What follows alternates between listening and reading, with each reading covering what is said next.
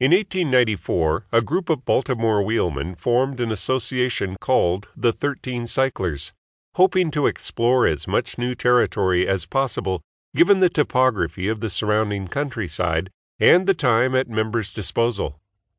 The group's travels are recorded in two small, handwritten volumes titled Route Book and Book of Runs.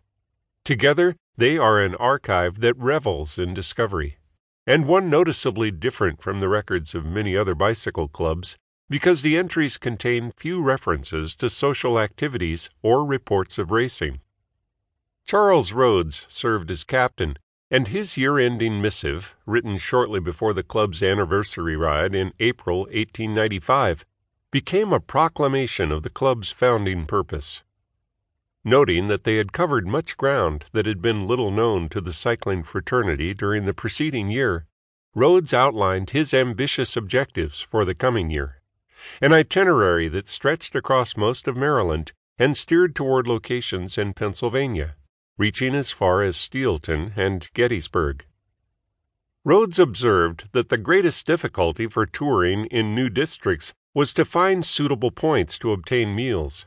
But on more than one occasion, the group also had trouble finding its way, venturing along cow paths of dubious outcome, into thick woods, across fields of high weeds, or through deep pockets of sand. Although some narratives capture the appeal of special outings, for instance a moonlight ride of the old kind to Ridgeville, or point to notable land features, such as a windmill-like signal for a ferry crossing on the Little Choptank River, with red blades for passengers and white for teams. The books are most valuable as unadorned impressions of travel by bicycle during the late 19th century, best read with a willingness to tarry if one hopes to imagine those journeys. Possessing a heightened awareness of their surroundings and stirred by the compositional elements inherent in those landscapes, these Baltimore wheelmen had become discerning landseers.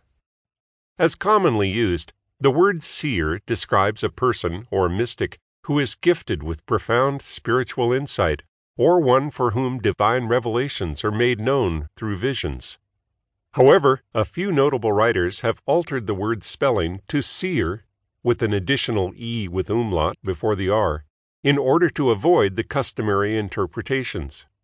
Instead, they have used the term to apply to persons whose sense of sight is penetrating, and to employ that capacity to achieve understanding, whether through contemplation or imagination.